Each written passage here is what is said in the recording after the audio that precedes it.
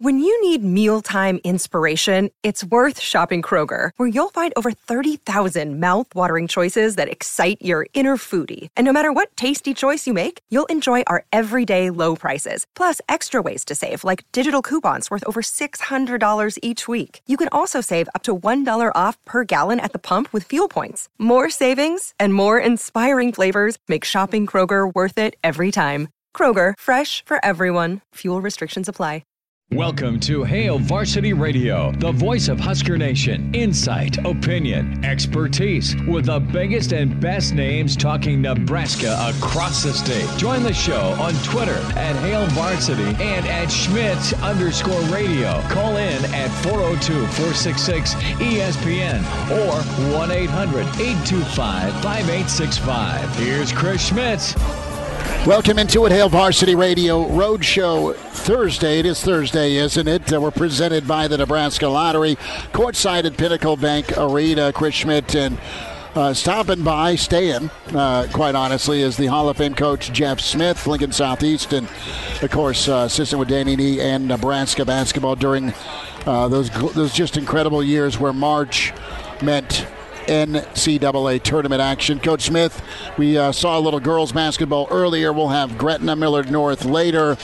Good to be with you as conference tournaments in full flex right now. Yeah, it's really good to be here. I love being on the sidelines and watching in person here. We got to see one of the best girls players in the state with Britt Prince at Elkhorn North. Everybody's recruiting her. Let's hope she stays around here so we can watch her some more. She is outstanding. One of the other top guards in the state, of course, Kennedy Williams with Lincoln Southwest is going to be in action for Championship Friday. Southwest going to be in the title game again. We'll hear from Coach Tim Berda here in hour two. Let's set the lineup for you. Brandon Vogel coming up next segment. Coach Feakin of Gretna around 4:40. And then some college football and some NFL in hour two. Jeremiah Searles, our favorite Husker, and Viking and Charger and Carolina Panther. I'm missing a team. Oh, yeah, Buffalo. And then Gary Barnett with us at 5:25. And then Coach Barrett rounds us out before we gear up and get going for the Gretna and Millard North game. But, Coach, want to start off a heartbreak for Nebraska basketball and a second-half rally for Northwestern. I want to get your take on all things Big Red basketball. Fred is back, we know. We'll get to staff and roster in a moment, but let's focus on the game for a second. And you're up 15 with 15 to go, and as they say, old habits die hard, and Nebraska just went back to being the Nebraska that she didn't like for about 2.5 months this season. Yeah, you and I were calling a game, trying to keep an eye on that Nebraska game, and eye on the game we were calling. And the first half was wonderful. They were playing like they had the previous 3 games, and they were sharing the ball. Nobody was caring who was scoring as long as they were playing good defense and boxing out. Built a nice 14-point lead. And then you kind of hear that term hero ball being thrown around. A lot of guys trying to make plays. And again, I've kind of said before on this show, maybe not selfish, but confident and, think they can make a play for the team. And I hope it's not all selfishness, but it cropped its ugly head up a little too much this season. They kind of went back to that one-on-one type stand and watch basketball, which it just wasn't there. It wasn't how they, were excelled. And so, now it's to where you do the player meetings, and they figure out first who's coming back and who's moving on, and then you got to do the rebuild again. You do, and, Nebraska had problems with Northwestern's zone. They switched to a 2-3, and Nebraska didn't do well from outside. And quite honestly, it was just rough to see a couple of decisions by Verge to try and take it into traffic, and then a chance to tie the game and seconds left. You have Trey McGowan's dribble into 2 guys, and there were guys open to kick out and find, and, it's just a bad play and a microcosm. Nebraska showing how good they can be and then how errant they can be. Coach Smith, thought here with staff with Fred Hoiberg. Changes probably, likely. I know Lesnar's back, or has just been here for a year, I should say. But I think you can see development from guys. So I don't know that he's got a U-Haul. I think Coach Gates has done a really good job, and he was kept on from the Tim Miles staff. And I know Gates' brother's done great work at the mid-major level, and he might be is a hot name in coaching circles to take maybe a different Power 5 gig. So we'll see what options Armand has. And then, of course, Abdelmassi's been the architect of the talent acquisition, and we'll see if he's here or if he finds a different role somewhere else. But you're going to have a shakeup, no doubt, first and foremost from a coaching standpoint, and then it's got to be different from a recruiting standpoint as well moving forward, doesn't it? Oh, yeah. I think you have to remodel your recruiting. I think you have to have more guys involved and really spread out and cover the country a little bit better. I'd like to see a little more local flavor in getting some kids here, too. We've missed out on a few of the generational players here, and that's hard to watch. We're going to get to watch Jason Green here in a little while, and he's just a fantastic player that Creighton got. He's staying home. He is staying home, and that's, and Creighton's got it has it going really well right now. But I think there has to be a shakeup. And sometimes guys want to get out. You lose 20-some games, the guys want to kind of see the writing on the wall and they want to get out, and that could happen too. I just wonder, like Doc Sadler, he's, basically in the office and sitting on the sideline but not on the floor. He probably wants to go out and coach again, I would assume. And so I think there'll definitely be some shakeup. I think there'll be some remodeling, retooling of procedures and recruiting and the recruiting procedures. And that's probably something that Trev and Coach Hoiberg talked about and agreed upon, and we'll see what comes of it. Jeff Smith is with us, Hail Varsity Radio Roadshow Thursday here at PBA, as we are lying in wait for Gretna and Millard North tonight. So some of the recruits that are on the table here, you have the JUCO here. You have Blaze Kita, the Coffeyville JUCO. Top 150 guard from Rivals. Ramil Lloyd out of Sierra Canyon, California. Jarmarquis Lawrence out of Rosalie Catholic, New Jersey. And then you have Denham Dawson that's here. So another good recruiting class. And from all sounds of it, Coach Smith, these guys may be a little bit more physical, a little more blue-collar than past recruiting classes. Yeah, and I think Lawrence is supposed to be a kind of an elite shooter. The thing, and Ramil Lloyd's from a really good program at Sierra Canyon. You always like it when they come from winning programs and have experienced that winning. We need Kita, 6'11", 240. He's supposed to be one of the better big men in the JUCO ranks right now at Coffeyville. We need him. We need those bodies. We need rebounding. We need strength inside. We need scoring around the basket. Nebraska retooled their offense about 3 times this year, and one of the things that I really liked that they did was get Walker on the block, isolate him at the high post, and got away a little further away from the 5-out offense. I think Big Ten basketball, I think Coach kind of looked at it and said, we've got to get more around the basket and collapse defenses a little bit. You mentioned the zone Northwestern playing. Zones can get you to stand around. And when you have a 5-out offense that moves as much as Nebraska, and then all of a sudden somebody jumps into a zone and you're standing in spots, not moving as much, that can really change your rhythm. And so there is something to be said about putting people at the high post, putting people in the short corner against the zone, posting people against man-to-man, playing inside-out basketball. I think one of the biggest reasons Nebraska played better is because they shot better. They shot better because they got better shots. Alonzo was kicking it out more to step in threes. They were putting it inside Walker more, and he'd kick it out every once in a while, although he scored most of the time at a very high pace. But still, guys were helping and starting to help inside. He was drawing and kick it out, and those step-in threes, that's at least a 10, probably 20% better shot than the step-back threes or the 3 off the dribble. So their percentages were better because of those reasons. And I hope that's a retool for next season, that they come in and establish some post play early. And there's nothing wrong with 5-out. You can run it with certain lineups on the floor, but you got to get some balance. You got to have balance in everything, and I think you got to have balance in your offense with some post play. And And then when Verge learned to kick the ball out better, that was really effective. And he looked really good as a point guard these last couple of weeks. He grew a lot and put a lot on film. Walker needs help. And Walker has been a thoroughbred for Nebraska. And he needs more help with box outs. He needs more help with defense in the paint. He's punching above his weight class when it comes to what he's asked to do versus his actual size with some of the monsters on the block in the Big Ten.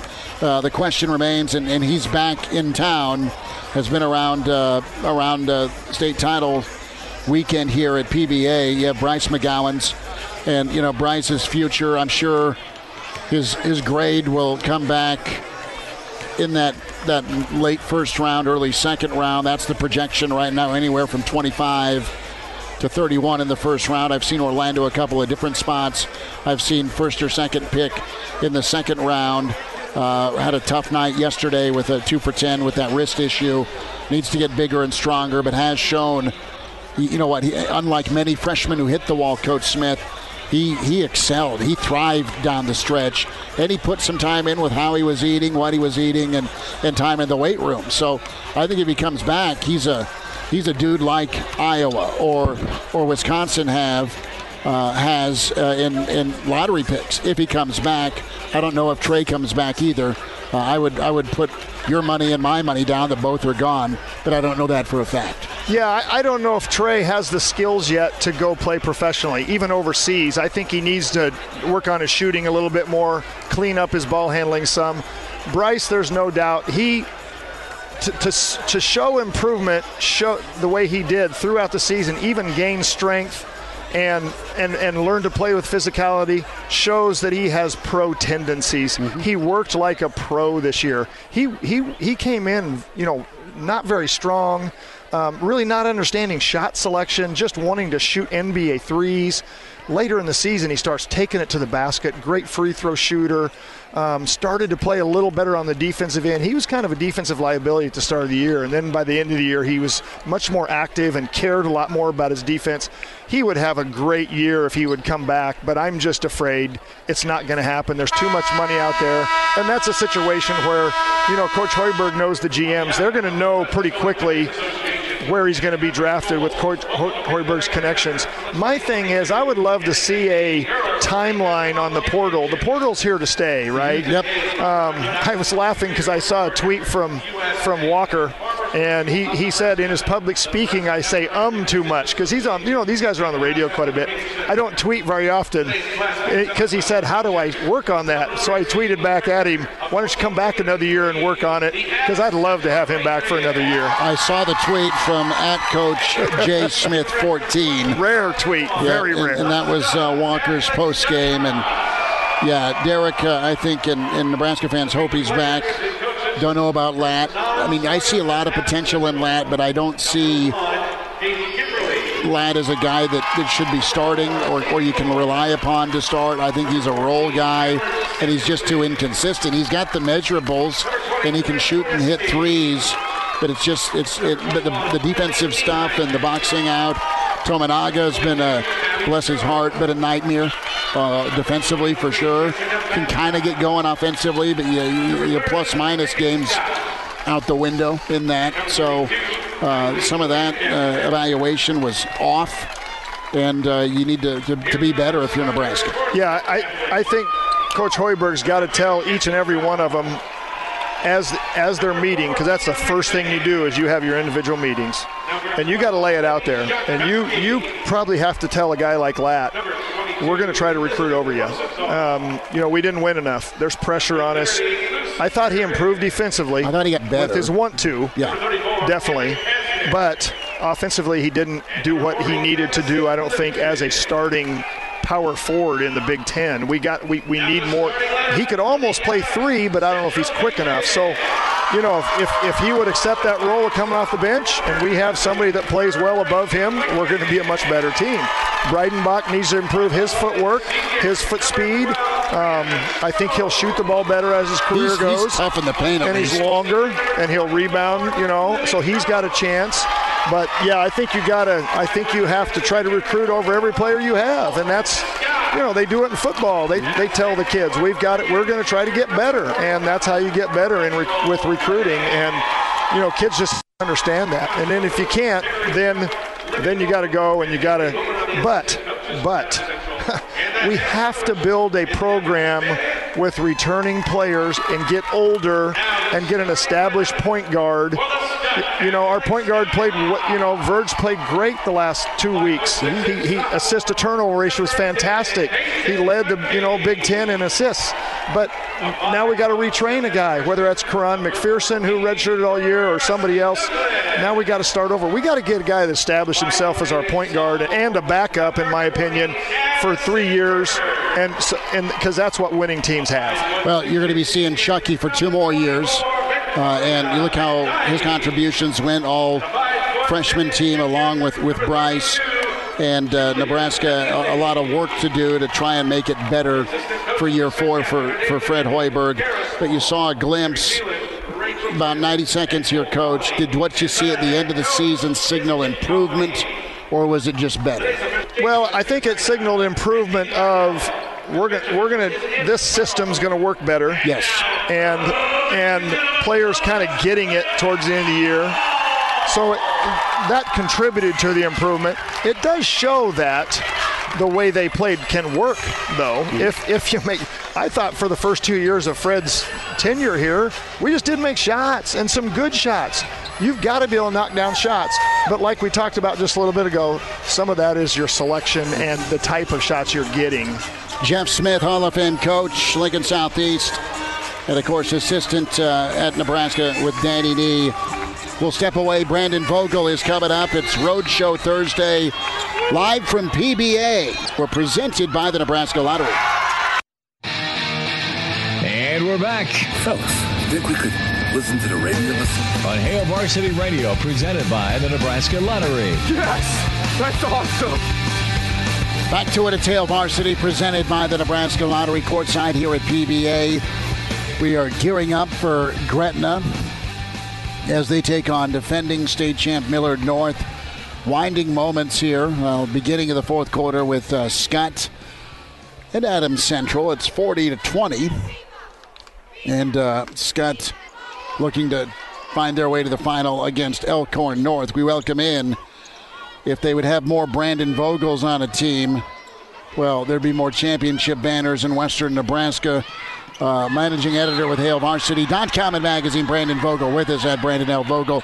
Vogues, state tournament time make you smile or sad?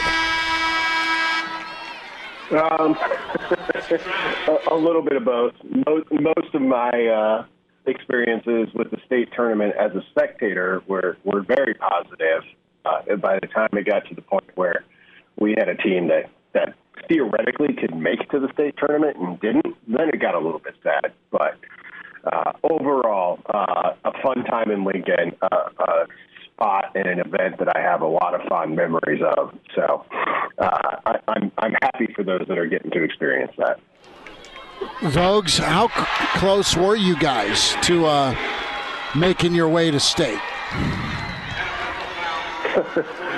Well, we went 20-2 in our senior year, and then lost in the district finals. So that close, which hey, you lost. It was win and get in, and that was the only path. So I guess you could say, well, you weren't that close, but we were a pretty good team, and came up a little bit short. You guys must have got hosed with the wild card then, didn't you? There was no wild card. There was no wild card then. So it was what it was. We are opening up wounds and pouring salt in. We're going to move on and talk some spring football. Vogues, give me 2 reasons for optimism based off of what you've heard in the media and how things are going to go. I mean, they're going to pad up tomorrow for the first scrimmage, which will be nice. But are you optimistic, or is this more lip service? Yeah, it's hard to prove that it's lip service, and that's the case every spring. Like, this is the constant battle that you have of, like, okay, this sounds good. And, people at this time, and throughout the offseason, trend towards optimism. It's all fine and good. Like, it's probably the healthiest way to live. That said, one reason for optimism, and this is something that could merit, like, watching going forward, as I don't expect the world of transfer quarterbacks in particular to slow down. I'm just watching Casey Thompson and Chubba Purdy speak, and Chubba hasn't even gotten to practice yet, but both strike me as pretty mature guys.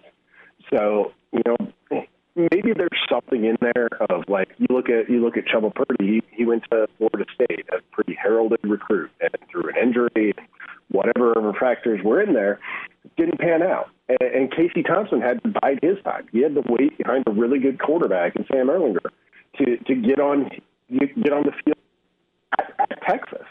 So I think being through those experiences and not having experiences for the first time helps.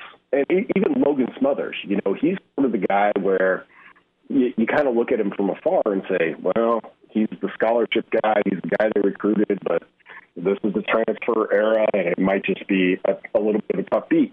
I thought he exhibited extreme kind of maturity as well. So listening to all the quarterbacks talk on Wednesday, I came away thinking, this is a group that's pretty level-headed, that's been in the game for a little bit, and that's probably good for Nebraska. Second reason for optimism probably goes back to the experience, but this time it's Mark Whipple. Like, I don't want to hype up things too much. This still has to work out. But I really enjoy kind of the calming, like, been here, done this before presence that Mark Whipple brings. And you don't get that without somebody who's been in football for as long as he has. Brandon Vogel's with us, HailVarsity.com and Magazine. Vogues, we're going to reconnect. The phone was getting a bit machine gunnish, so Elijah's going to reconnect with you, and we'll get you right back on here in a moment. Numbers to get in, 466-3776, 800-825-5865. You can email Chris at HailVarsity.com. We're here at PBA, courtside, and getting ready for Gretna and Millard North. We'll have Coach Feakin on coming up in about 10 minutes or so. Headman for Gretna. He's an incredible story. He is an inspiration, and his kids are playing great ball for him. In hour two, Jeremiah Searles going to be with us, and Gary Barnett. Vogues, we are back. Thanks for dealing with that. So I think your point on optimism, big time, and I think Whipple is a source of that along with the quarterbacks. I want to go to the offensive line for a moment and the topic of firing off the ball. Why do you think, and it's okay to just turn the page and move forward. I get it. You have Donnie Raiola coaching the O-line. You have guys you need to develop on the O-line. All that being said, what was a disconnect in your opinion with the offensive line, not just last year, but for a few years, it sounds like, according to Scott Frost? Yeah, that one's curious because, firing off the ball doesn't seem to me like one of those schematic things. Like, I guess theoretically it could be, where you're like, well, we're trying to do something else. But from what I know of offensive line play, and there's not a whole lot. Like, it's low man wins. It's kind of toughness and aggressiveness, which I would put firing off the ball under that category, sort of carries the day. So I don't know. That might be one of those things where it's a talking point in the spring. These coaches, they all get asked about, like, hey, what's new? I mean, that's kind of the baseline expectation during this period, as you go in there and say, hey, why is this going to be different to one effect or another? And that might be one of those. That said, if it's an emphasis now for Nebraska, it probably does help to have a new start there just with a new coach, because you can outline right from the beginning, like, come hell or high water, this is what I want us to do.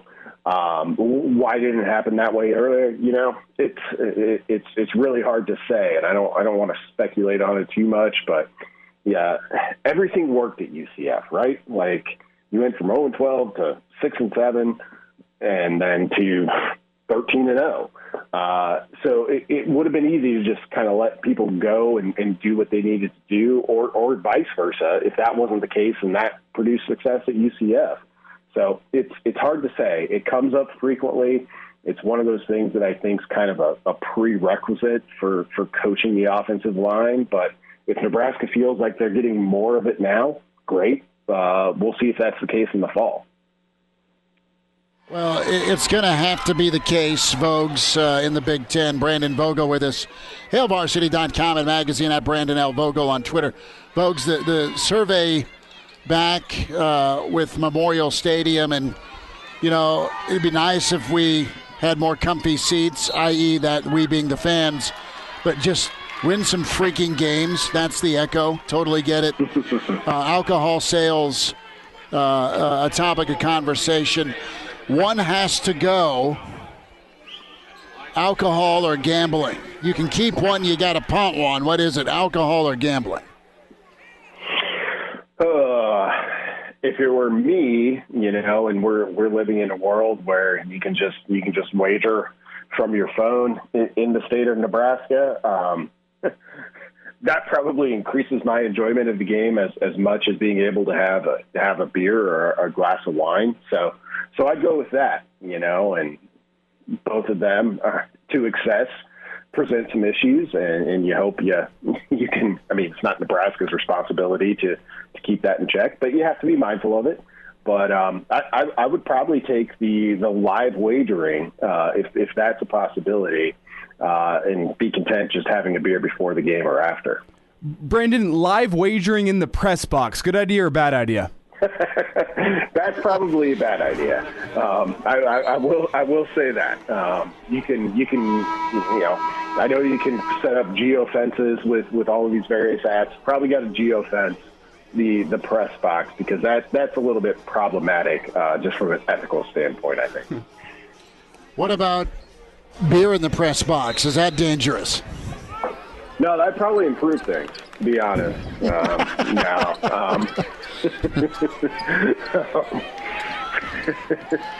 I like that. It's probably best to just keep the press box as it is. Like Memorial Stadium, let's listen to the fans and get their upgrades. The press box is fine. They do okay up there. Good work, Brandon Vogel with us. HailVarsity.com and magazine at Brandon L. Vogel on Twitter, where you follow him. We're courtside here at PBA. Gretna head coach Brad Feakin coming up in a few minutes. Well, Vogues, we'll wind down and throw a basketball question at you. How many available Huskers return for Fred in 2022-2023? How much of the rosters turn over? Is it all of it? Is it most of it?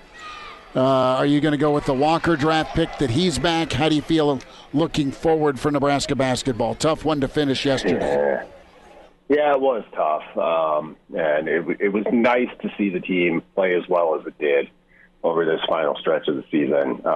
Getting a win over Northwestern, which if they'd played Iowa and Iowa was going to shoot like they did today, nobody was beating Iowa. But all that said, I think at the end of the day, if you're just literally saying, is this more than half? I think the majority of the roster is probably going to turn over. Then that's going to be, you know, another big challenge for Hoiberg and company going into next year, because, okay, maybe you got a little momentum here at the end of it, but what does it mean if a lot of your key contributors, and they would be your key contributors, aren't back? Well, you got to start from square one again, most likely. The silver lining, this sounds offensive, but those key contributors had 7 wins this year, too. So Reset's not awful. Folks, have a great rest of your Thursday. Enjoy some basketball this weekend and also some football. Thanks for the time today. Thank you, guys. There he is, Brandon Vogel with us. A quick timeout, Coach Feakin next on Hail Varsity.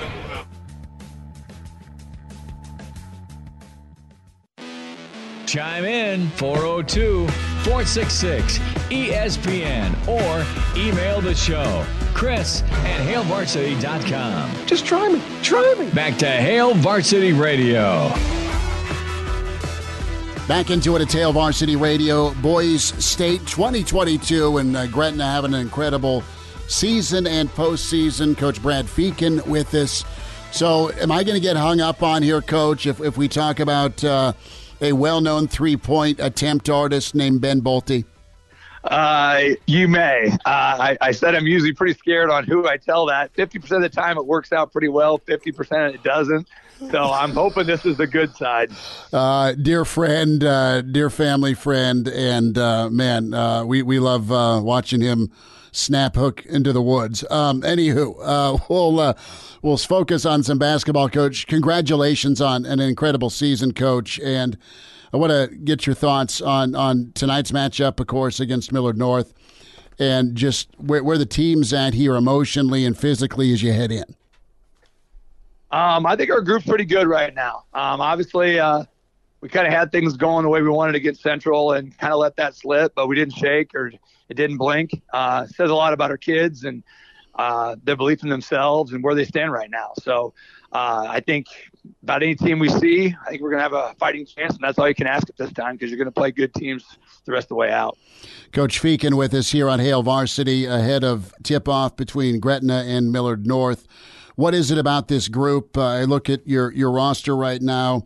You got a couple seniors, but a lot of underclassmen, sophomores, and juniors. To speak to the development of Gretna and just how these kids have kind of matured at a younger age. I think it's the credit to the kids, obviously, and them following the game plan that this program and staff kind of set up. The time we spent, I think, goes unrivaled by almost anybody in the state, I guess. We spent a lot of time working on skill development. We spent a lot of time shooting it, and we require a lot of time from kids, and time is work. And these kids embrace that, and these kids don't look at it as work. There's a chance for them to get better and improve themselves as long as and our team and our program. So it goes back to kids like it always does, and we just kind of give them the blueprint of the guideline, and they followed it to a T. On a serious note, with your time in Hastings and how good your teams were, what have you taken with you from your experience in high school and you've applied to your coaching life? To be honest, our Hastings team was, my junior and senior year, we were never the most talented, but how we approach things, our basketball IQ, how we trust each other, I think those are all things you can take with you and be successful. Coach Stajovic, obviously, an amazing coach, and I was lucky to have him as a high school coach. But those things that he instilled are, transferred to Gretna as well. Coach, some keys tonight as we'll have the coverage here on KFOR right at 6, Gretna and, of course, Millard North. Keys for you. What are you going to tell the kids? Just play. We've spent a bunch of time, putting them in spots, and at this point of the year, it's more their team than mine. It's my program, their team. Just play. These lights are no different than the ones at Gretna or the ones wherever else we play. Just compete the right way and be us, and don't get out from under us, and we should be fine. When it comes to your wins, you've had a lot of big-time wins. You guys have been ranked in the top 10 a lot of the season as well. But was there a tipping point game that maybe infused some confidence, or did you sense that with your kids going into the season? I honestly think that the Bell West beat us by 30 in the holiday tournament. And I didn't think we played well, but I thought there was 10, 11 days in the middle of the season. You don't get those where we just got back to us, just a chance for us to practice in our gym with just us and our kids. And I thought that was our turning point. We came off that and we just got beat by Bell West by 30, and then we beat Bell West at our place. I thought that was a really big game for us, but the leading up to it was the most important part. Just being up with us in practice and the expectations and holding kids to a standard and holding kids to the fire about doing things right or wrong was a big difference for us. Brad Viken with us, head coach Gretna, and concerns about Millard North before we say goodbye. Many concerns. Obviously, they're very, very talented. They're the defending champs. Until someone beats them, they're going to be the defending champs. So they have an amazing player in Green. They have a Hall of Fame coach in Cannon. There's plenty of concerns, but ours is going to be with us. So that's kind of where we stand with this game. Coach, best of luck. Thanks for a few minutes. Thanks. Appreciate it. You guys do a great job. Take care. Good stuff from the head man at Gretna. The Dragons trying to advance to a state championship showdown. The defending champs in front of Gretna, Millard North and Gretna. I said KFOR during that interview. It is in ESPN Lincoln. Tip-off at 6 tonight. Should be awesome. We'll run down Jeremiah Searles and get his take on breakfast in Lincoln.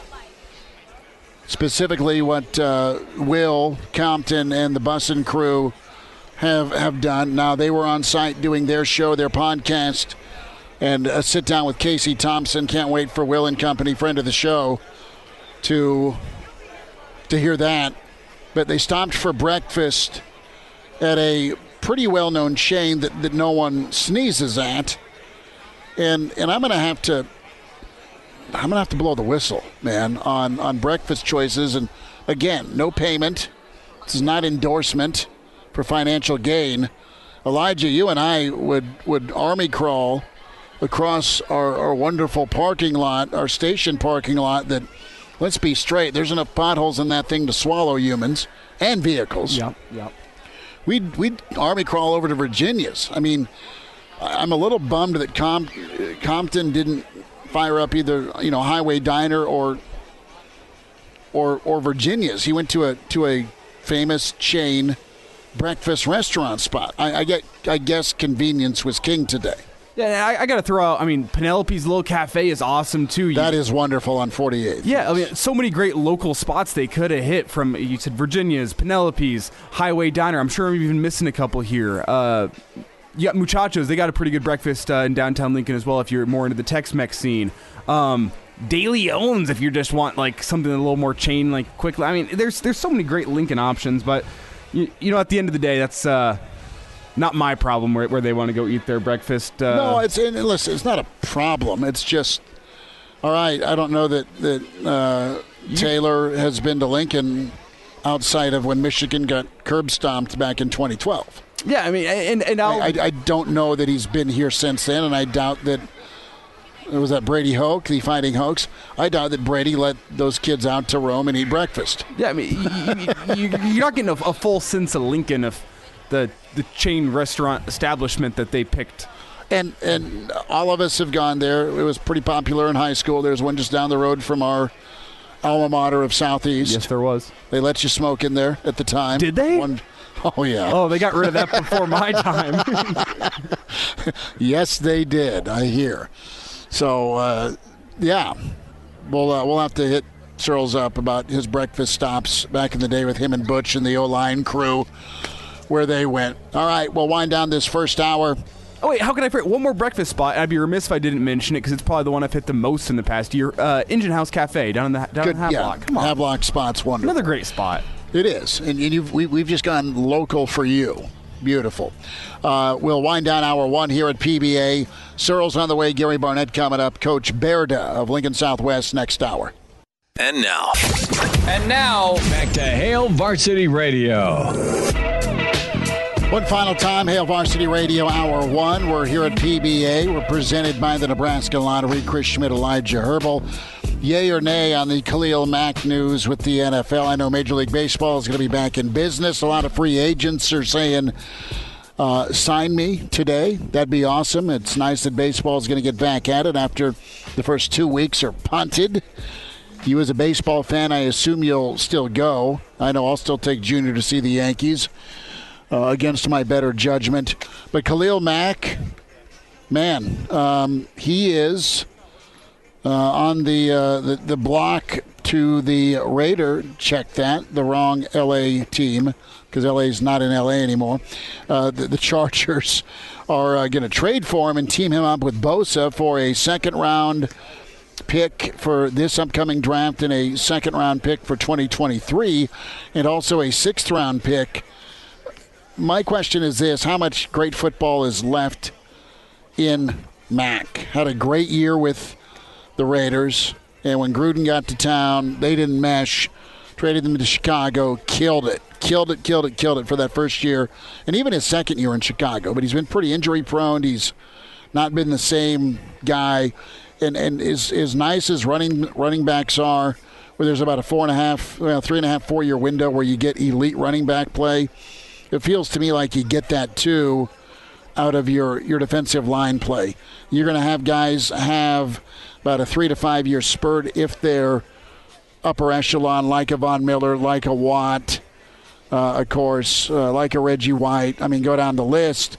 You can't put up 21 sacks every year.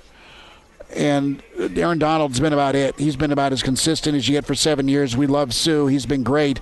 But Sue's had about 3 incredible years. And then there's been some that haven't lived up to his best years, right? What's the happy medium when it comes to your production out of a defensive lineman? And at some point, you just got to kind of gauge it and say, all right, time to move on. And I think Mac, as many years as he's been in the league, going on 8 or 9, I think it's okay to make that trade and get some picks. And I think he's a nice piece for what you have with the Chargers, teaming him with Bosa. I think this could work for both. Yeah, you asked the question right whenever you let off, is how much good football does he have left in him, Khalil Mack? And the answer is I don't want to know, but I'm going to have to learn this season. That's what scares me is you mentioned teaming up with Joey Bosa. That means you got to really... He's going after your new quarterback is what he's doing. Yeah, I mean, really, you got 2 elite pass rushers. I'll still put Khalil Mack in that elite pass rusher category. He hasn't been up to what we expected in the past 2 years or so, but you can also put that on the Bears' defense falling off ever since Vic Fangio left as their defensive coordinator. So you now pair him up with Bosa. You probably can't give extra attention to them both every single play. Maybe on a 3rd down and 8, you can chip with a running back and leave a tight end in there. But it limits an offense, and it really makes that front 7 of the Chargers a lot more formidable, a lot more scary sitting here as a Broncos fan. So AFC West is going to be wild next season. Best division in football as I see it right now, and I don't see a way that can change moving forward. And it's going to be the arms race stacking up. You got to expect the Chiefs probably going to pick up a pass rusher in the draft if they can. Broncos sounds like they're in on trying to get Von Miller back into town, get another pass rusher. That's what's going to be a premium in the AFC West. With all these good quarterbacks, you need some pass rushers to get after them. Kansas City's routinely had upper double-digit sack guys. The Chargers do. Denver's been great at it. Oakland, Vegas, excuse me. I was 0 for 2 that segment on football teams not in L.A. Yeah, that's one for the swear jar. It's a full swear jar. Searles is next on Hail Varsity. Welcome to Hail Varsity Radio, the voice of Husker Nation. Insight, opinion, expertise, with the biggest and best names talking Nebraska across the state. Join the show on Twitter at Hail Varsity and at Schmitz_radio. Call in at 402-466-ESPN or 1-800-825-5865. Here's Chris Schmitz. Welcome to it. It's Hour 2, Hail Varsity Radio on the road here at PBA Boys State Basketball Semis tonight as Millard North, top-ranked, seeking back-to-back championships. Gretna in their way. Tip-off at 6 right here on ESPN Lincoln with Coach Jeff Smith and myself, Elijah Herbal, standing by. We are going to run down Coach Tim Beretta here towards the end of the show from Lincoln Southwest. The girls playing for another title. And also hear from Gary Barnett, our favorite sideline man and longtime NFLer and Husker, Jeremiah Searles, with us at Searles71_HSKR. Searles, I'm on a Red Bull and about 7 Mountain Dews. How are you? I'm doing well, my friend. I just got back from Wisconsin's Pro Day yesterday and get to hang out for about a week here before I head up to Minneapolis for the Gopher Pro Day next week. So lay this out for me, man. Who you supporting, who you checking out? I know Nebraska's Pro Day's around the corner. We'll get to Austin Allen's Combine. I know you're up in Indy as well, but tell us a little bit about your roadie from Minnesota and your roadie you just got back from Mantown. Yeah, so I have two clients up there that played for the Badgers last year. Josh Seltzner, their left guard, first team All-Big Ten, and then their fullback, John Chanel, brother of the crazy linebacker, Leo Chanel. So those two guys had their pro days yesterday. We met with Herbig, the outside linebacker for them that'll be coming out next year. We had a chance to get after him, really good player. And so got a left tackle up from Minnesota. I got a left tackle out of Fargo. Austin Allen, obviously, out of Nebraska here. And then we got a long snapper out of South Dakota State and a center out of Utah State. So I'm doing the circuit this month, hitting all those pro days, making sure I'm there, supporting my guys, anything they need, and then jump on recruiting for next year. Jeremiah Searles with us, Hail Varsity Radio. So, Searles, when push comes to shove and you got to take care of some folks, what do you do for dinner? I ask this because there's a Twitter revolt towards your friend Will Compton and where he took Taylor for breakfast today in Lincoln. Yeah, I mean, if I'm in Lincoln, there's only a couple spots you can go for breakfast. I mean, number one is Virginia's Cafe over there right next to the old radio station. Yes. Like that's just an oldie but a goodie. And then number two, you got to go to, I would say, probably Green Gateau. I think those two spots in Lincoln for breakfast/brunch, they're very different. One is apple, one is oranges, but they're both very good. I'll go there, but if we're going out to dinner for sure, we're hitting up some type of steakhouse, or what we did when I took all of my offensive linemen out is we went to a Brazilian steakhouse, a little bit more bang for my buck. They don't make any money off of our group. Okay, there you go. But when you took your guys out from Wisconsin, do you set a limit, or do you just let them get after it? That's why I try and go to like the Fogo de Chão's or the Rodizio grills or whatever it is, where they just keep bringing around meat until you don't want it anymore. One price, it's like a higher class buffet. That's pretty good. Searle's doing the math on that. Okay, I want to talk spring football. I know you've been away, but they're going to be hitting and popping pads tomorrow, and good for you if you're going as a former player. I'm interested on the offensive line. Coach Frost has said a couple of things, and he made a change on the offensive line. We're big Greg Austin guys, but I think Raiola can do some nice things. And I wanted your take on the O-line, specifically the fact that they're firing off the football now, and that's something that he's wanted. I'm paraphrasing what Scott said in his presser this week. What did you witness? What did you see from the O-line last year? And was physicality an issue with them? I don't think it was necessarily an issue. I think that physicality across the whole in college football with the RPO system has taken a step back. When you're talking about, hey, you can't be downfield, or hey, on the backside of this run play / pass play, you got to maybe protect a little bit too. So it takes the stinger away for some guys, and you're seeing it with teams like Oklahoma. You're seeing it with teams like Texas, right? I mean, I think that from what I've been hearing is we're getting away from that and a little bit more down to the downhill vertical run game, which is you got to fire off the ball. You got to dead the downs, move the downs into the backers, and I'm hearing good things out of that. And so it's really, I'm sure the last few weeks of practice where you're running around out there in your underwear is great, but once you put the pads on tomorrow, you start seeing kind of who goes away and who starts rising to the top and who can actually be contributors and pretenders here as pads get put on, and who can actually do what's necessary to move a grown man from point A to point B against his will. Searles, well put, with moving away from the RPO, more under center. You can still spread out. You can still be tempo. What do you think of the quarterback situation Nebraska has? I'm really excited to watch both these young quarterbacks come in. Or I guess they're kids. And Casey Thompson and Chubba Purdy, I think competition's great. I think that everything I've been reading and hearing from Casey Thompson is just how much of a good leader and how much he's really kind of taken that charge on, put it on his own shoulders. And, that's something that leadership is earned, not given. And so I think he's been earning it through his summer workouts. And I heard nothing but glowing things about him, and I've heard the same thing about Chubba. I think both these guys are going to get fair shakes. And as always, you kind of set the groundwork for the fall camp during spring ball. And then, obviously you compete for your starting job in fall camp. But if you have yourself a good spring, you earn more reps in camp. And, it's just going to kind of be who's the hot hand come September. and who can lead this team to win. But I think we have good options there, and I'm excited to watch these guys both start growing. Jeremiah Sirles with us, few minutes here. Hail Varsity Radio back from his Madison tour, and we'll be headed to Minneapolis. And Sirles, folks, if they don't know, I'm sure they can check out your Twitter, but just to kind of reset what you're doing now, obviously the broadcasting thing, yes, but what got you kind of cranked into agency work, because you're doing a great job with all the kids you're representing. Oh, I appreciate that. Yeah, for me, I finished up a 6-year career in the NFL and was kind of like, now what?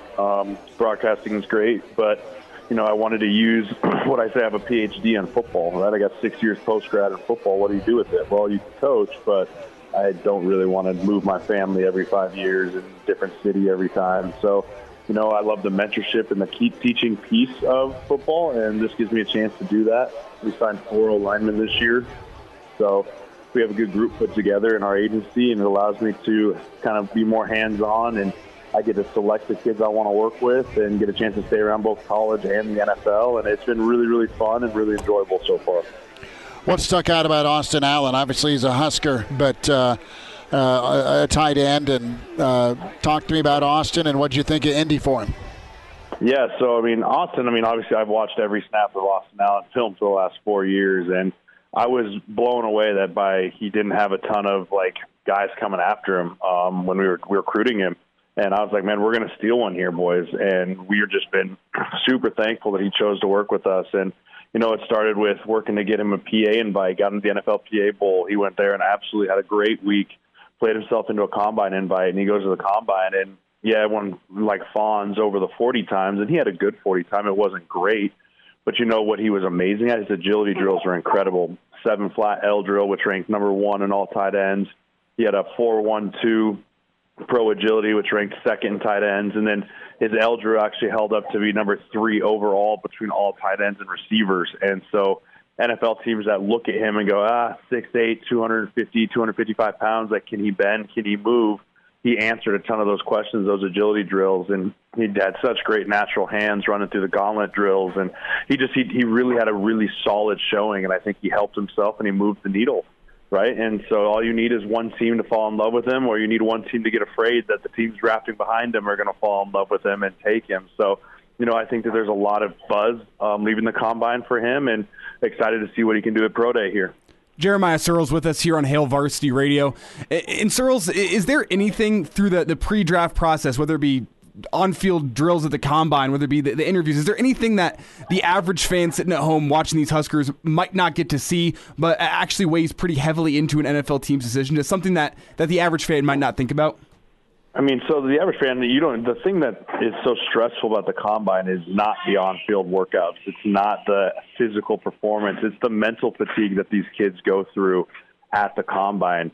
Guys are sitting in hospitals for 8 to 9 hours 2 days before they work out because they need to have MRI, one MRI. And Austin actually had to get moved to another hospital because the MRI machine broke, and then all of a sudden you haven't eaten, and then you're tired, and then you go right into formal interviews, right? We have to be on and firing, and teams are trying to catch you off guard. And the combine physically, yes, is a test, but it's just as much a test mentally of, hey, can we wear you out mentally?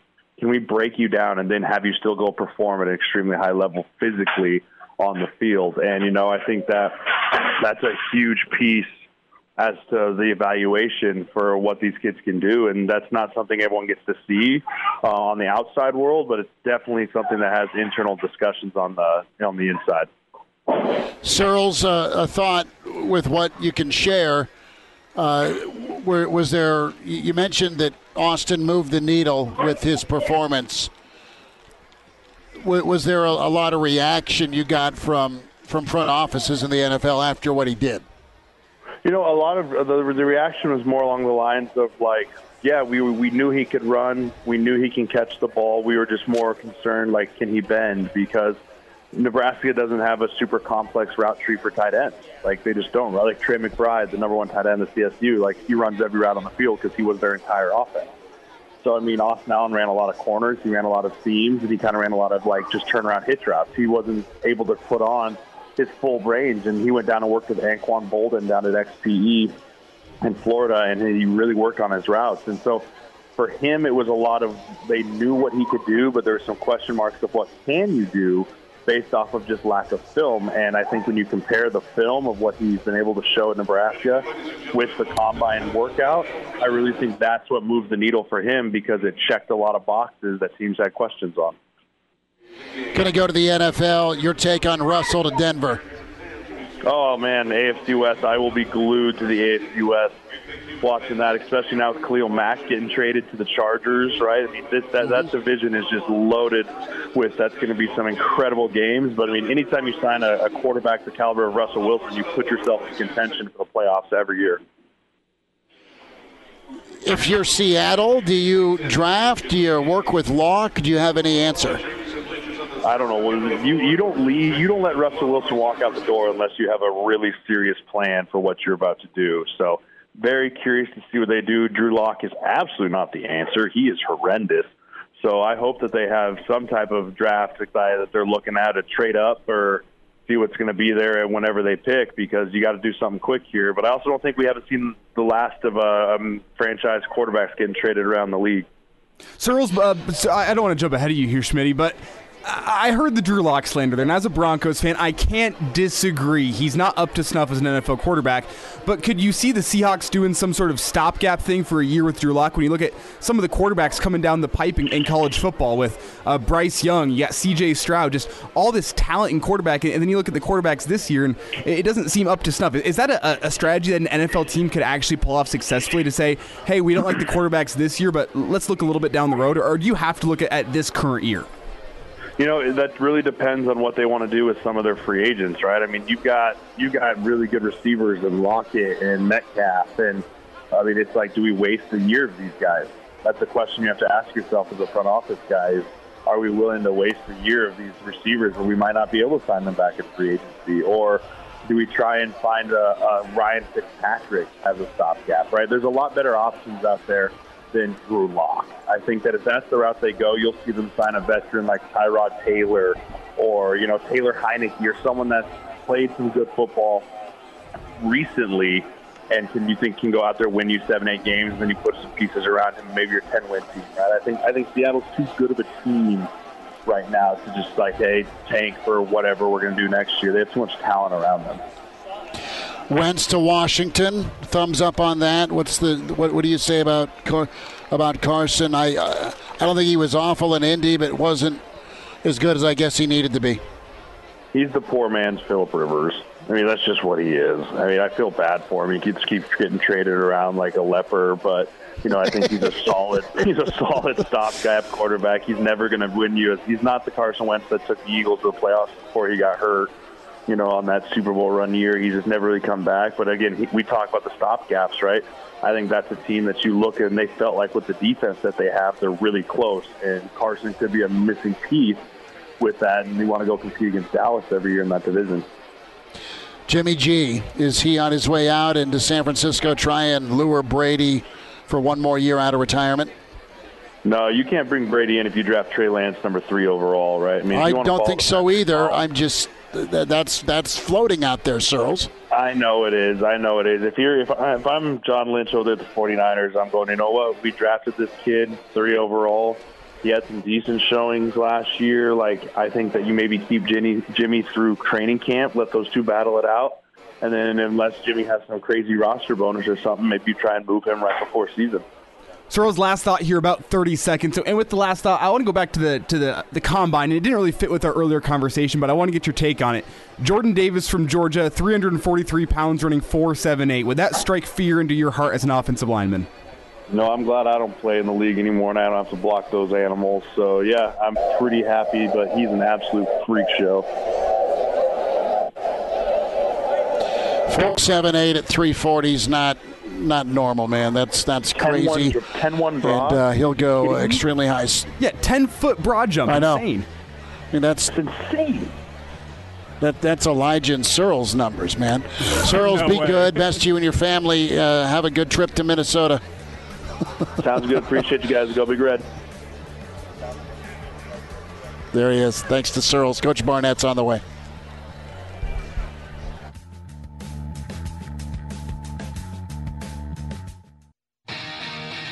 And we're back. back. Fellas, think we could listen to the radio or something? On Hail Varsity Radio, presented by the Nebraska Lottery. Yes! That's awesome! Back into it, Hail Varsity Radio, presented by the Nebraska Lottery. Playoff basketball going on, state tournament time at PBA. Little football now with Gary Barnett with us, Hall of Fame coach, Northwestern and Colorado, and, of course, Missouri. Coach, your Northwestern Wildcats ended the Nebraska basketball season, and some are saying thank you just because of how up and down the year's been. Did you get a chance to watch any hoops yesterday, or were you putting for dough? No, I was putting for dough yesterday, so I did not get a chance to watch.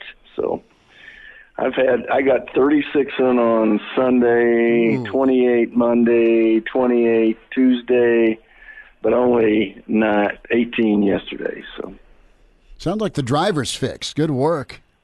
It's temporary, Chris. Temporary. I like that. So I got to ask you, you had Tiger Woods do the Golf Hall of Fame induction yesterday. He had his daughter do his acceptance speech and enshrinement speech. Did you ever have anyone do a speech for you with your Hall of Fames? No, I didn't. I did those myself, and they were nerve-wracking because you want to say the right thing. But no, I did those myself. The one at Missouri they gave me exactly 2 minutes, and I mean, I was watching everybody else go through theirs, and they got the hook out at 2 minutes, and so people got a chance to only finish half of theirs. So wow. I'm about the 10th, 8th, or 9th person to go on. So I start from the bottom of my speech and work backwards so that I got the most important things in, and then the things I couldn't get in were the things that weren't all that important that I was going to start with anyway. So, but it was good strategy for me. Well, that's awful when you hear the Oscars music playing at your own Hall of Fame speech. Oh, right? Yeah, they grab you. That's it. I would have thought on Mark Whipple, and Coach Whipple has been working with the quarterbacks. Coach Whipple's pretty blunt with things, and Nebraska will have full contact tomorrow for a scrimmage.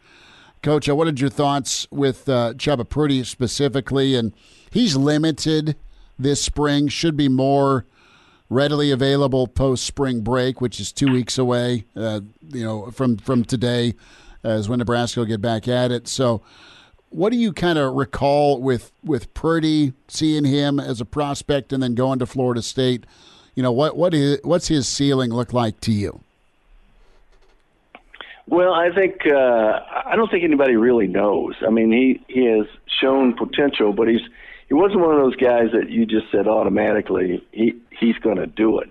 He's going to be a great player. So, in some ways, that's really good because it's the late developers that are more important that end up helping you and becoming a great player more so than many of the early developers. So I think that's the way you've got to look at him, that he's going to have some time to develop, and he's certainly got all the skills to do it.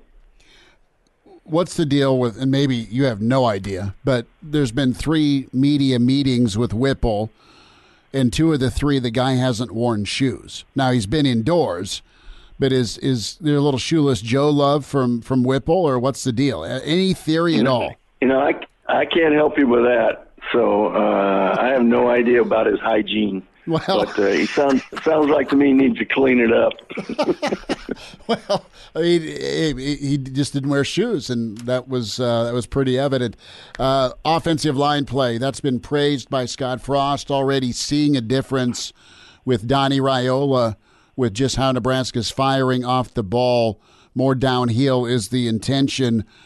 Coach Barnett, what have you noticed, or what have you taken with Nebraska's O-line play the last few years? Why do you think it's struggled? Because they've gone after talented kids. Has it been more of a scheme deal with what they came to Nebraska with from Central Florida?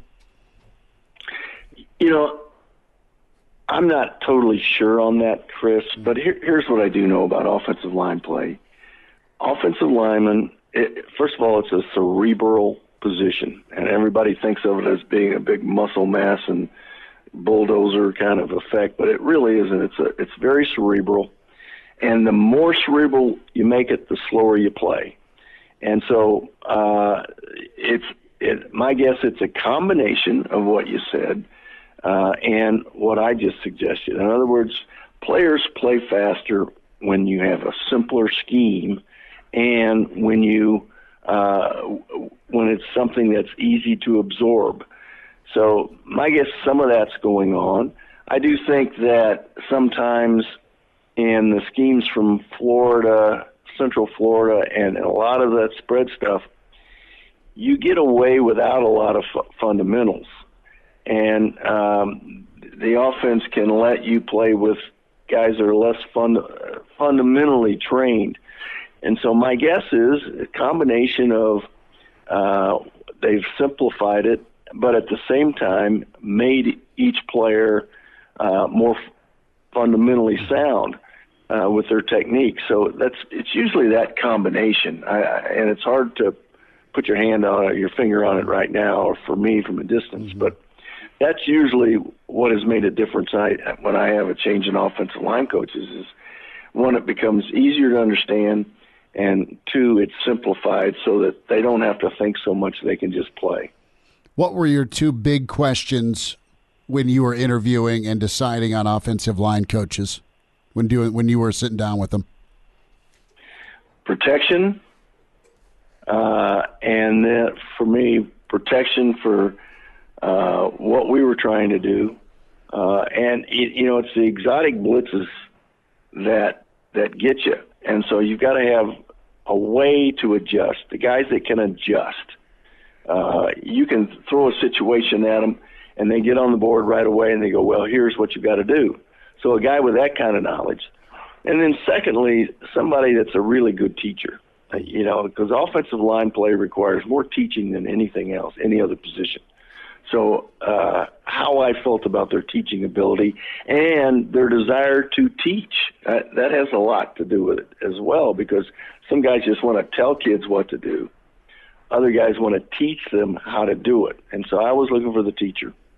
Gary Barnett with us, couple of minutes, Hail Varsity Radio. Coach, you had a top 25 list of coaches come out by The Athletic this week. Let's take Saban off the table because of what he's done.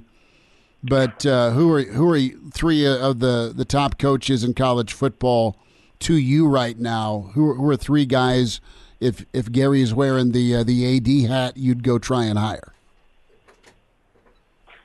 Oh, boy, I didn't see that one coming. You sound disappointed. First of all, Kirk Ferentz, okay.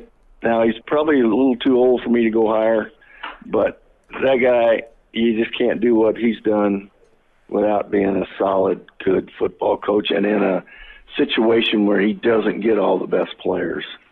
So I think Kirk Ferentz, I think Pat Fitzgerald is another guy that jumps right out to me. And you know what? I think Sonny Dykes is really a good football coach as well. I really like Sonny Dykes, and who's now the new TCU coach. So those guys jump out to me more than anything else.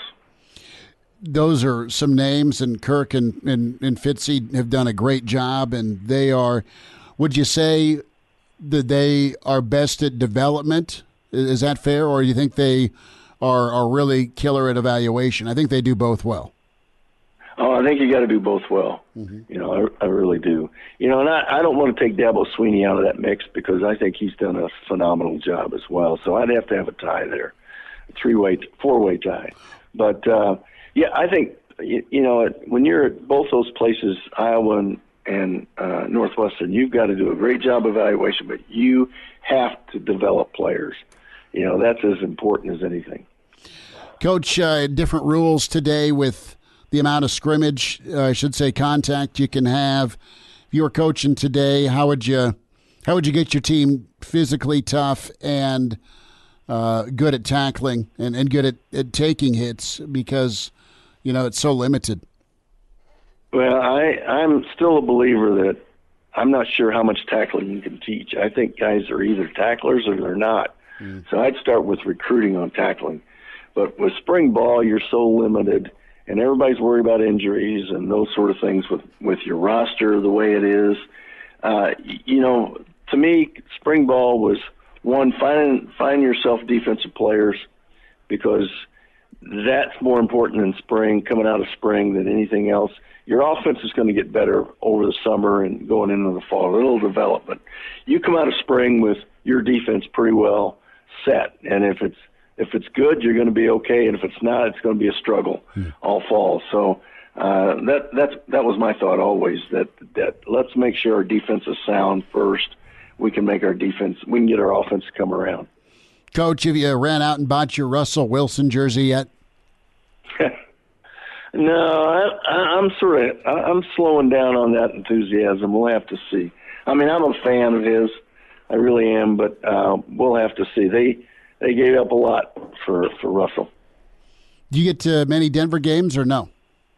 No, I don't get to any pro games. I'm usually playing golf on Sunday afternoons, Chris. Okay, well, I thought there's a window of football before swinging away and putting for dough, man. I didn't know. Yeah. Come on. We got a major problem in our household because I don't know how many Russell Wilson jerseys Mama and Junior have. Now they're going to have to trade them for Denver jerseys. Even the dog it'll be costly for Dad. Of course it will. Absolutely. Well, Coach, I'll wave at you down in Arizona next week, all right? All right, Chris. Have a great trip. Good to hear from Coach Gary Barnett. Hail Varsity Radio as we are gearing up for Gretna and Millard North. So the key component here is, of course, Mr. Official standing in the way of said Twitter picture. See if that works. So, Elijah, have you done the old season ticket purchase thing or no? No. Are you getting there with Denver? No. That's a long trip every single weekend, and that's a lot of money. Take the train, dude. It's a lot of money still. Tell you what, if I hit it big in trucks and bucks.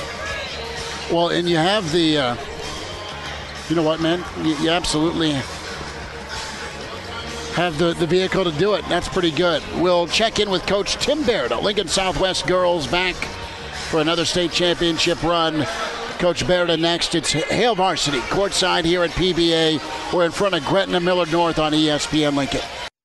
He's in his 30s, but sounds like he was born with a stogie in one hand and a brew in the other.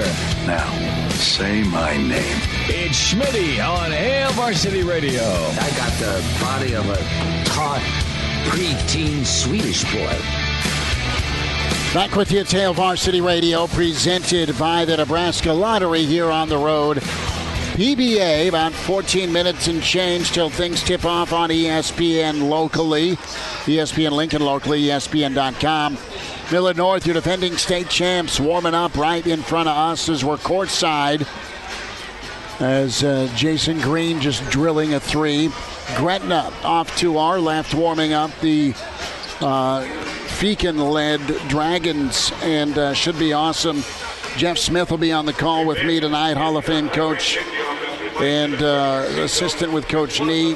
He kicked the show off with us. Elijah, do we have Coach Berda with us, sir? Indeed we do. Tim Berda, head coach, Lincoln Southwest girls. State champs in 2017, runner-up in 19, and playing for the title tomorrow. They knocked down Millard South yesterday. Coach Berda, thanks for the time, and it's wonderful to spend a few minutes with you. Congrats on last night. How are you?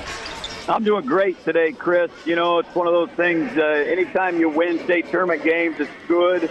Anytime you can find a way to beat an undefeated team, it's good. So, good day today. So, what was the game plan, and discuss the execution? I thought your defense, I've seen your kids, Coach Berda, quite a bit, and I've seen the Southwest girls this year, and they are skilled and talented, and you guys coach at a super high level. But, man, the buy-in you get defensively, touch on the game plan, what you wanted to do against such an explosive team yesterday in Millard South. Well, they shoot the ball so well in the sense of from the three-point line. They got 5 or 6 kids that are really good shooters. So we keyed in on their top 2, and Maya Babbitt, averages about 19 a game, and we let Kennedy Williams guard her, and she absolutely gave her fit.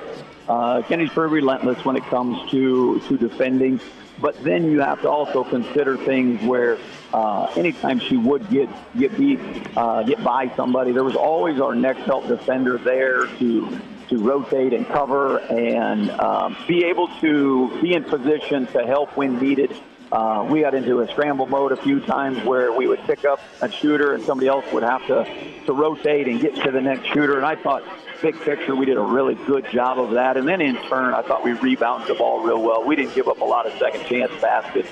But big picture is I think our defense caused some issues for them. Their press usually is a bigger factor for them. Our kids had a lot of buy-in and how we wanted to run our press break, and they really did exactly what we had talked about in walkthrough. So that's to my kids' credit of being able to execute what we talked about, because Millard South's used to getting a lot of transition baskets and transition threes off of turnovers. And I was telling our kids today, I think we finished the game with either 9 or 10 turnovers, which against that team is really good number. Coach, you guys were up double digits, and that hadn't happened to an unbeaten Millard South squad. It got closer towards the end of the fourth quarter, and you used a couple of timeouts, and you guys made some free throws and took care of the ball. But were your kids, I should say, ready for that moment, or did you have to calm them down a little bit? Well, I think our kids were ready for it. There are not a lot of people that believed that we could win the game. I think people watched us on Monday and defended Central really well, and we kept their big guns really limited them. But Millard South being undefeated and only a handful of games are really within 10. But our kids, as the game progressed, we had a great start. That's the first part. But as the game progressed, our kids believed that they could win the game. As the game progressed, I thought Millard South got tighter and tighter. That's a tough spot to be in as an undefeated team trying to run the table. So, that we talked about that being in our favor as well. The longer we could be in the lead, and by golly, if we weren't in the lead from all 32 minutes. So to answer the question of were our kids rattled or frazzled a little bit, I think a little bit, but I think it was more fatigue. I don't know if you noticed, Kennedy Williams played all 32 minutes, and that was two things. One, she's capable of doing that, but number two is she had a deep thigh bruise from her game on Monday, and had treatment on top of treatment Monday night, all day Tuesday. She didn't do anything Tuesday in practice as far as physical stuff, and then treatment Wednesday morning. We weren't sure how capable she was going to be. But so once she got going, I didn't want to have her sit down. She kept moving at halftime and things like that. So some of that was, and I don't know if you noticed that when she was going to, she'd missed 2 free throws, which she doesn't do. I called her over after she got fouled. She got a steal. It was a 4-point game, and I just called her over and bought as much time as I could before the refs got mad at me. And then I said, we're going to call timeout and just let you relax. And they did. So, our kids did enough things. I thought Karen Ling and Anaya and McKenna, just did enough things right. I thought Goebel was huge off of the bench, and Freddie made some big plays. She didn't have a very good offensive night, but I thought she made some big plays, rebounding the basketball and making blocks and things like that. So, as a collective group, I was really happy with the composure our kids had for a majority of the game. Tim Berta with us, head coach, Lincoln Southwest, the girls back in the state championship Friday, 6 p.m. right here on ESPN Lincoln with Coach Berta and Southwest. Coach, a couple minutes here before we got to say goodbye, but a thought on Fremont. You've seen them. You know the town well. And how excited are you for tomorrow night? Well, it's a great opportunity, no matter who you play when you get to the state tournament. For me, being a Fremont guy, it's a big deal, but it's still just a game in the sense of once we get to the game. Now, you think about it, and it's an all Heartland Athletic Conference final with us in Fremont. Fremont boat raced us in the holiday tournament by, I think, like 27. And then we went up to their place in mid-January and had a pretty good run, and they ended up beating us 4. So I think our kids know that we're able to do things to make things hard for them. Can we do it consistently? Taylor McCabe is outstanding, the Iowa recruit. She is just flat a really, really good high school player. You know, she just got Gatorade Player of the Year and things like that. So obviously you got to figure out how to slow her down. But, you know, you get to a state final, and it's a situation where, all the hubbub and all the stuff that goes on. And then when it comes down to it, you're playing a team that you know a lot about. You're very familiar. We know tendencies. We know what they're going to try and do. It's going to become a matter of wills and who can do things, the little plays, the 50-50 balls and those things. But, you know, we've talked for 3 days now about just staying in the fight. Just stay in the fight and see what happens. Give yourself a chance. And if you do that, you get some opportunities at the end of the day, and that's what happened, both Monday and Wednesday for us, because we did not shoot free throws well either day. We missed 9 in the fourth quarter on Monday, and I think we missed 8 in the fourth quarter yesterday. But if you would say that you could still win a state tournament quarterfinal, a state tournament semifinal, shooting free throws like that, that means you did a boatload of things correct during the game to give yourself that opportunity. Coach, excited to be on the call with ESPN Lincoln and see you this year, and best to you and your kids tomorrow night. Thanks so much. All right, Chris, we thank you. Thanks for supporting girls basketball. All right, there he is. Fantastic coach, great kids, wonderful team. Tim Berta with Southwest. A quick timeout. We'll preview Gretna Millard North next on ESPN Lincoln. Miss us? Come here, brother. Give me a hug. Bring it in for the real thing. We're on call for you. Catch the podcast at HailVarsity.com, the ESPN Lincoln app, or download them on iTunes. Saddle up, partner. Back to Hail Varsity Radio.